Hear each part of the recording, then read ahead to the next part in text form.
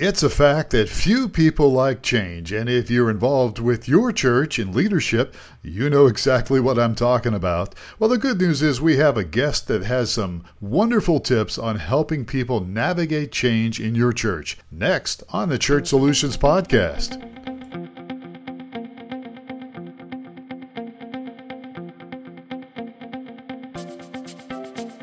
It's the Church Solutions Podcast, brought to you by streamingchurch.tv.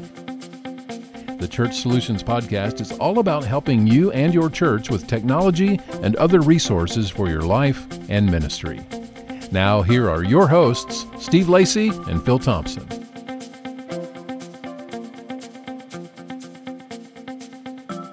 It's episode 400 of the Church Solutions Podcast. My name is Phil Thompson. I'm with you today, flying solo. Well, not exactly solo. We have a guest, which I will introduce here in a moment. Steve Lacey is out, but I can't believe we've got over 400 episodes now. We've actually got more than 400 podcast episodes, but that's when we started counting. But anyhow, we're glad that you are here today with us. Thanks so much for spending a little bit of time with us. We've got a great guest today. One of my favorite topics that we're going to discuss is change. And we'll get to that in a moment. I do want to remind you that, we're a streaming company. We do a lot of tech stuff, but because we're involved in ministry, we cover a lot of different topics. Today's not necessarily tech at all, but that's an example of some of the things we do. We do also webinars. And if you're interested, we have a webinar coming up in October. So if you're listening to this before October 17th, you might want to sign up for it. It's free. It is called Unlock. Let me put my glasses on so I can read the title. Unlock your free Christmas promotion toolkit. Unlock your free Christmas promotion toolkit. One of our shorter titles, by the way. And it's going to be happening October 17th. It's 9 on the West Coast, 12 on the East Coast. And this is a great little webinar that we'll probably do some follow-ups on as well. And it's all about helping you reach your people and reach more people during the Christmas season. And Christmas, yes, is coming up. And it's a great time to reach people, as historically we know that people that don't normally come to church, or at least go back to church, will do that around the Christmas season and around Easter. So we got some great tools here that could probably help your church and ministry, and it's all free. So again, it's you can sign up for this webinar.streamingchurch.tv. And sign up for that. It's free, and I think you'll like it. All right, so our next guest has been a pastor for really over 20 years. He's been helping churches navigate a changing world, and he's also the host of the Spiritual Life and Leadership podcast. And that podcast helps leaders integrate their inner spiritual life with their outer life of leadership and ministry. He's also author of the book Beyond Thingification.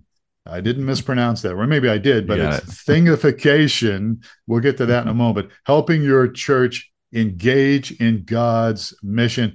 Please welcome everybody, Markus Watson, to the Church Solutions Podcast. Markus, how are you today? I'm great. Thanks so much for having me here. I'm excited to talk with you today. Yeah, we're happy about this. And you're in the San Diego area, one of my favorite spots. Yep. And I need to come out and visit you sometime because we go out there quite often. Awesome. That'd be great. Maybe after the podcast, you won't want to, but we'll see what happens. Yeah. So Markus, change. Yeah. Boy, I tell you, the change is, in my experience, it's one of the hardest things for people to navigate. I mean, I was in ministry for over 4 decades, and I was also in leadership, and boy, that's tough. But it's also tough on the people. It's tough on the leader. Yeah. I've really recent years really embraced the principles of impermanence, which has really helped me navigate change. But change is a difficult thing, and especially if you're leading a church, because as we know, most people don't like change. So let me start off by asking you a couple of questions. What are some of the biggest challenges that pastors face when trying to lead change in their churches? Yep. Yeah, that's a great question because it is ubiquitous, right? I mean, is everywhere.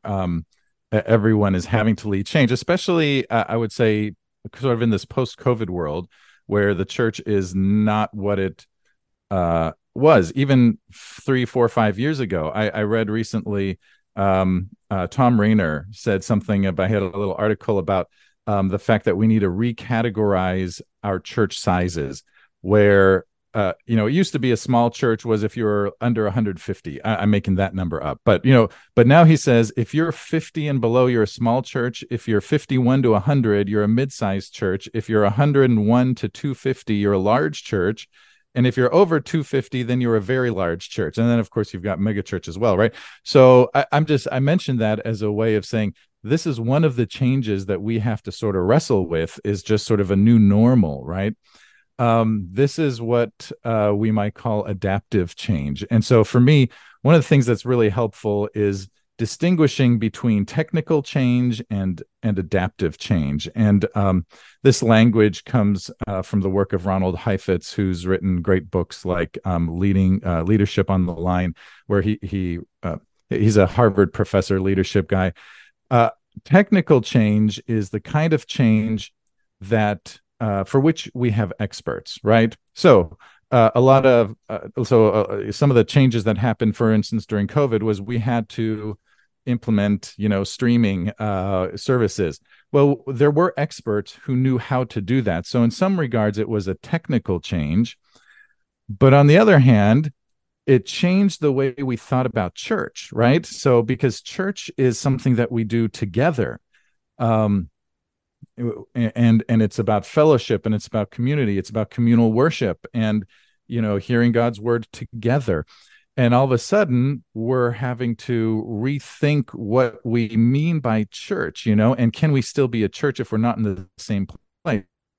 So that would fit more into the category of an adaptive change in terms of sort of the emotional change.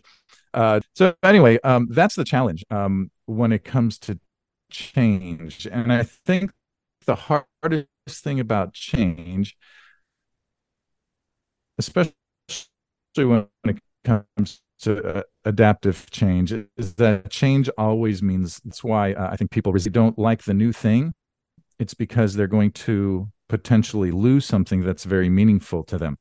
Sometimes I think about the worship wars, that we had back in like the 80s and 90s, and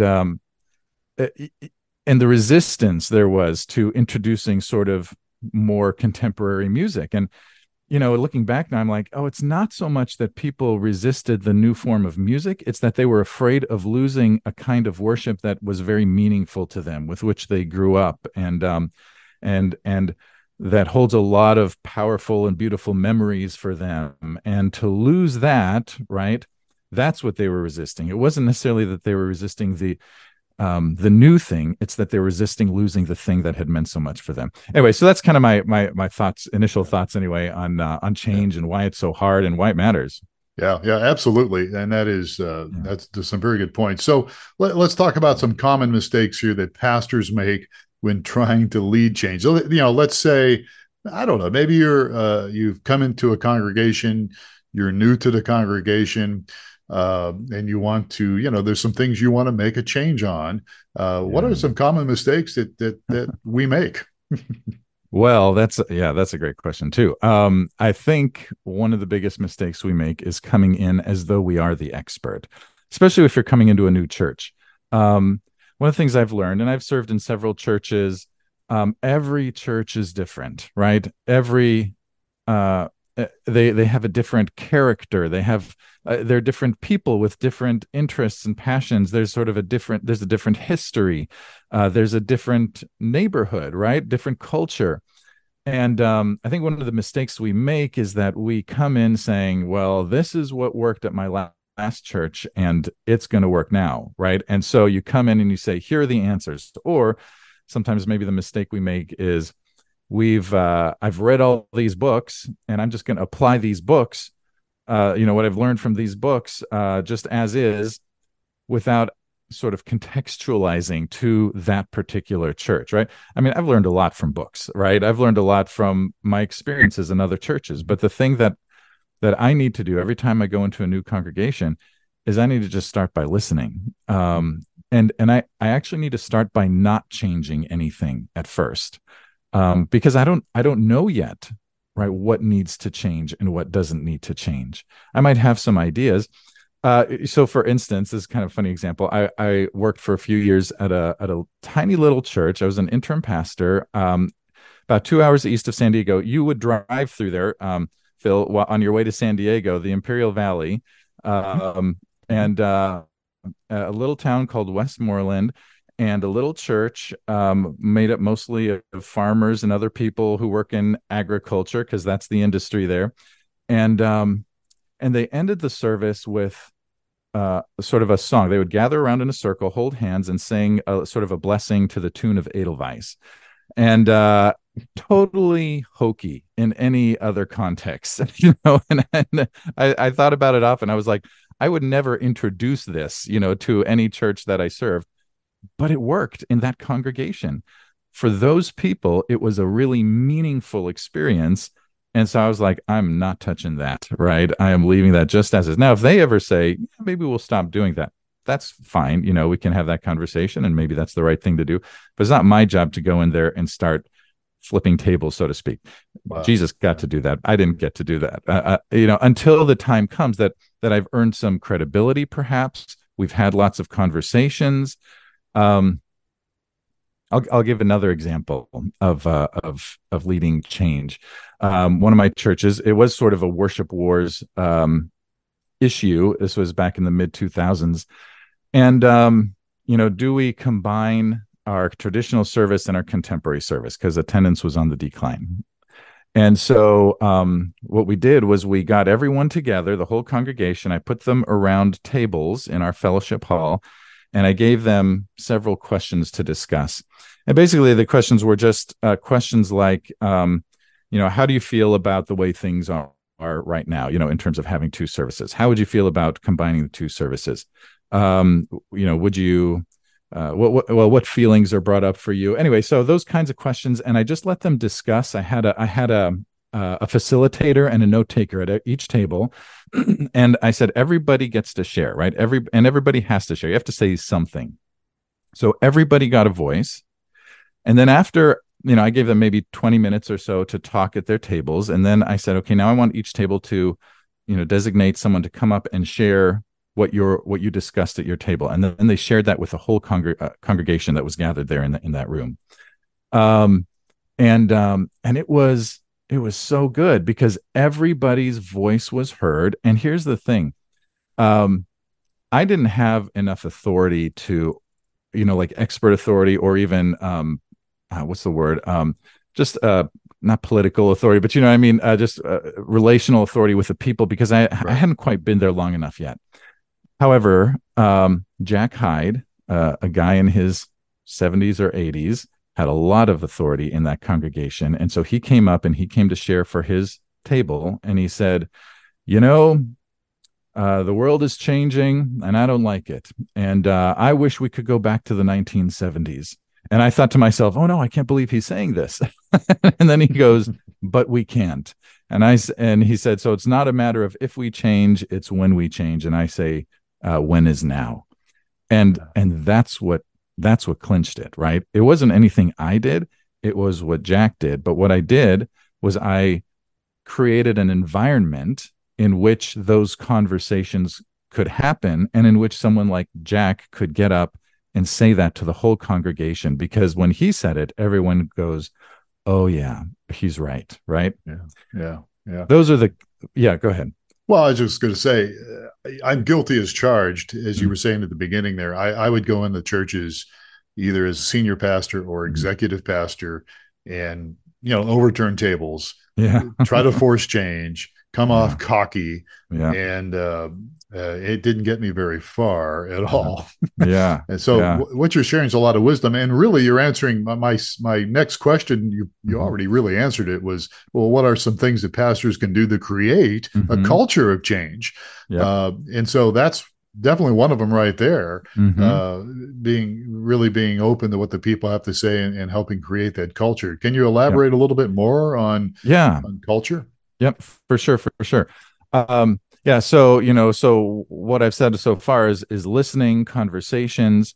another way that's helpful to think about leading change is a process that is referred to sometimes as action reflection. This is sort of a technical term, but the idea is you take action together.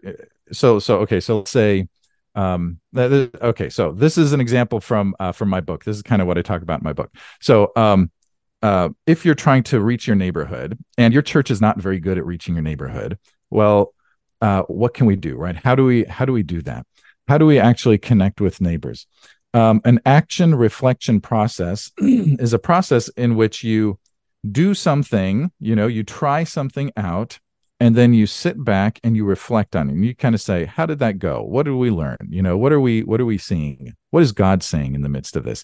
So the way this would look is, let's say you get a group of people in your church together, 6, 10 people, something like that, 12 people max maybe. And you just say, let's start paying attention to the people that we interact with in our neighborhoods, and maybe pick a particular place that you're involved in. So maybe your kids are on the Little League team. And so you just start paying attention, you have conversations, you ask questions from the other parents as you're just pay attention as you're with other people, and just notice, what are their hopes? What are their fears? What are their anxieties? What are they longing for?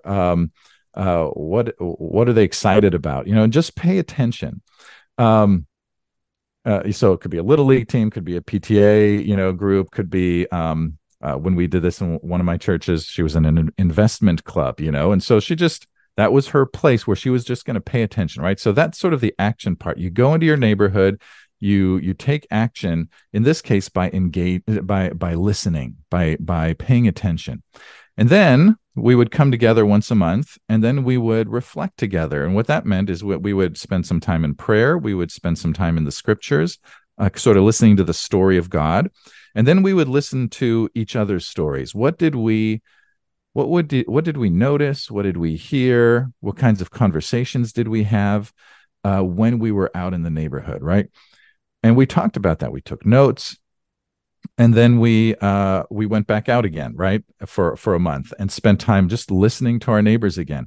We kind of did this action reflection process for several months. And then several months, meaning maybe like 6 to 8 months. So it's not a short process, right? If you're leading change, actual change, it's not going to happen quick, because if it happens quick, there's going to be resistance, right? And so if you're going to lead people along in a process of change, it has to take some time. But then you get to a point where you've done this action and reflection, you've paid attention, you've thought about it, you've prayed about it, and then you can say, now let's try something, right? Let's do an experiment. And that just means, listen, we've learned from our neighbors, and maybe if we do this will meet a need in our community, and not just any old need, but a need that is reflective of who we are as followers of Jesus, right? So ministry, kind of a engagement, but also how are we wired as a church? We've probably talked about this in our times of reflection. What are our gifts? What are we good at? And then again, what does the neighborhood need? And maybe we can engage like this, and so maybe we volunteer at the tutoring center, and that becomes a ministry experiment, and maybe that works, maybe it doesn't. Maybe if you're in a college town, let's on Friday nights, we'll put up a stand and give out free hot dogs and water to try to keep the kids sober or something. But, so you just try things, right? And maybe it works, maybe it doesn't. But here's the thing. If it's an experiment, then it can't fail, right? It is, even if it doesn't work, it's not a failure. It just means, okay, we tried that and we learned that thing didn't work. So then let's reflect again. Let's kind of think about what worked, what didn't. And then you can try something else, right? So you experiment again. And when one church, actually this church in Westmoreland, they kind of went through a process like that, where I was not their pastor yet. I was actually guest preaching with them a couple of times a month. They were without a pastor at the time. And I met with their elders after church once, and they wanted to just pick my brain on some thoughts. And I was asking them, what do you guys do besides worship on Sunday mornings? Again, tiny church, tiny town. And I said, and they're very anxious about their Sunday attendance. And yeah, I was like, you guys have a nice campus. It's small, but it's clean, what do you guys do besides Sunday mornings? And they're like, oh, yeah, no, nothing actually. And I was like, well, what else could you do? Right. And sometimes all you got to do is ask the question, right? And that gets people thinking. And that's what happened in this case. So, one of the ladies in particular, who's kind of a go-getter, and sometimes that's part of the makeup of the church. You got someone who really takes action. She's like, well, let's try some stuff. And so they tried like a health fair for their neighborhood.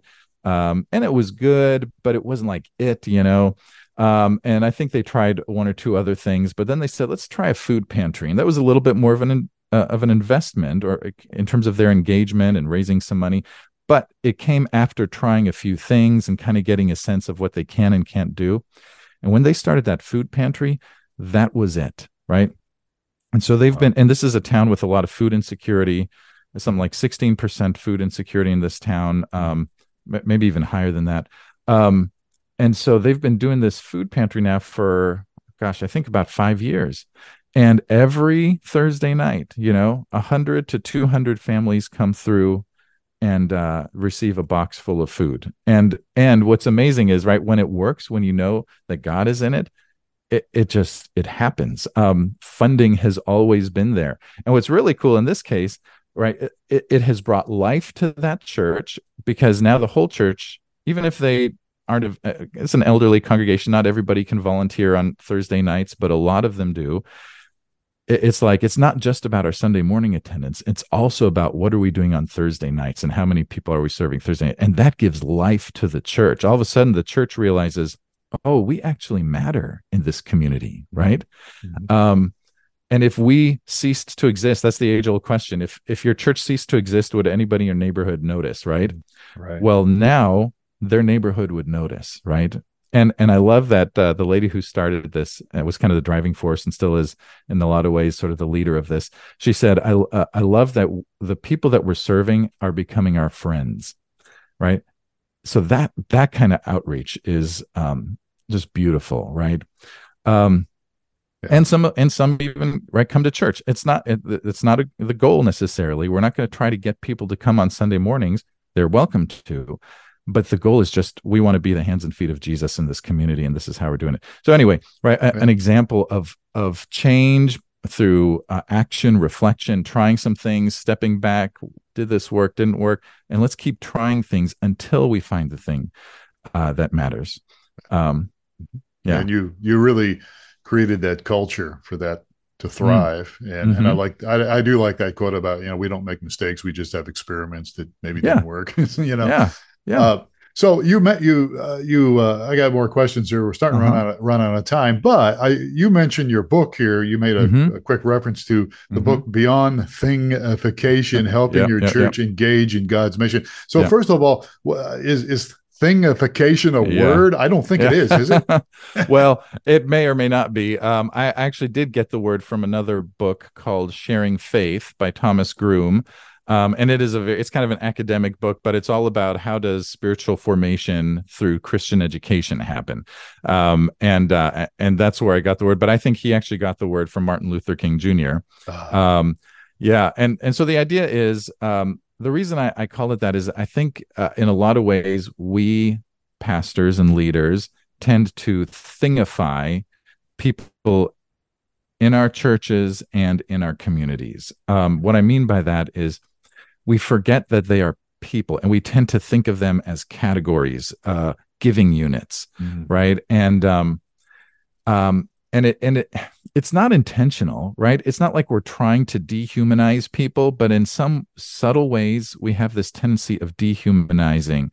And so we often think in terms of how do we get people ram them through a process to get them to where they can volunteer in our church and maybe even lead certain ministries. But it's almost, it's almost like we forget who they are and their needs and their stories. And then we do the same thing with our neighborhoods. It's like, so as a pastor, sometimes I get sucked into the thought pattern of thinking, people in my church exist to serve the church, and people outside the church exist to start coming to our church, right? And so that's kind of what I mean by thingification. We tend to think of people more as these categories rather than as human beings created in the image of God with their own stories and needs and hopes. And the way that fits then into kind of what I was just talking about, is I think what we need to do when we engage in our communities is to humanize everyone, right? Both those in our church as we engage in sort of an action reflection process. What that does is it allows us to process all of even our feelings, our fears, our hopes as people in the church wanting to reach our community. But then also as we engage the community, we are humanizing, right? The people outside our community by really listening to them. So I think the danger sometimes is that we've read a book or we've gone to seminary or gotten a certificate or whatever, and now we know what our neighborhood needs, right? But we probably don't. If we have not been paying attention to the actual people who live in our neighborhood, we probably have no idea what they need. We think they need, I don't know, tutoring, but maybe what they need is Alcoholics Anonymous. I don't know, right? But you don't know that until you pay attention. So that's kind of the idea behind going beyond thingification, is we want to really pay attention to the people in our church, outside our church, and in that way engage in the mission that God has for our church, to our community. Yeah, that's good stuff. All right, so we're starting to run out of time here, but you've got a project coming up, or tell us a little bit about what's new with you and what you got going. Yeah. So I've got an online course that is free. I just created it. It's called Becoming Leaders of Shalom, and the reason I wanted to put this out there, I think shalom, it's one of my new favorite words of the last few years. It's a word that, it's a Hebrew word, means peace, but it's much more than that. It's really about a comprehensive state of well-being, right, that touches every aspect of life. And I think that that's what God wants for the world. That's why every kind of ministry matters. Ministry, in poverty-stricken areas, ministry in terms of relational healing or marriage ministries, family ministries, but also evangelism kinds of ministries, right? Because that's reconciliation with God. That's shalom between us and God. And so how do we become the kinds of leaders who lead our people to be people of shalom in the world, right? To be shalom bringers, so to speak, into the world. That everywhere we go, we are bringing the well-being that God wants for the world. How do we become leaders who can lead our churches in that way? But then also, we are called to lead from a place of our own inner shalom, right?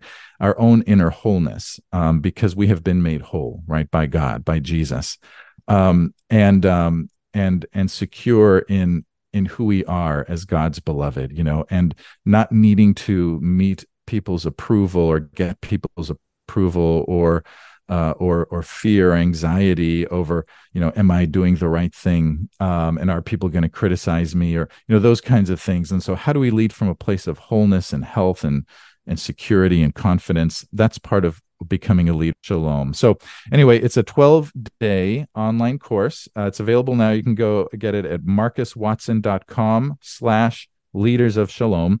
My name, by the way, is spelled with a K. So it's MARKUS watson.com/leaders of shalom. You can sign up there. It'll start coming in your inbox. One lesson per day. It's about 2 hours total of content. You'll get it over 12 days. And I invite folks to go check that out. Super. MarkusWatson.com that's your main website address. That's right. And again, it's MARKUS Watson, all one word.com. Super. All right. Yep. Well, good deal. Look, we're out of time here, but this has been great, and sure appreciate what you're doing. And I want to make a friend with you, so when I come out to San Diego, I can visit you and say hi.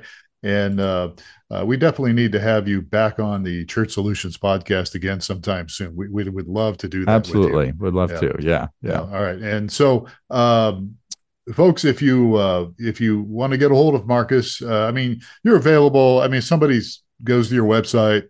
Yep. there's a way they lots of information there. And if they want to email me, markus@markuswatson.com, if they want to reach out to me that way. Yeah, that's good. And as always, we're available. If you missed all that or something, you're driving down the road and whatever, just reach out to us here at streamingchurch.tv. We have chat and all that good stuff there. We really want to help churches besides doing technical stuff with ministry. We want to help them with resources, and we have some great people here, and that's part of what we do here at the Church Solutions Podcast. So, Markus, thank you so much for being with us today. Yeah, thanks so much. Loved being with you. All right, good deal. And on behalf of Steve Lacey, who's not here today, we'll be back next time. I'm Phil Thompson. Catch us on another episode of the Church Solutions Podcast. Please take care of yourselves and each other.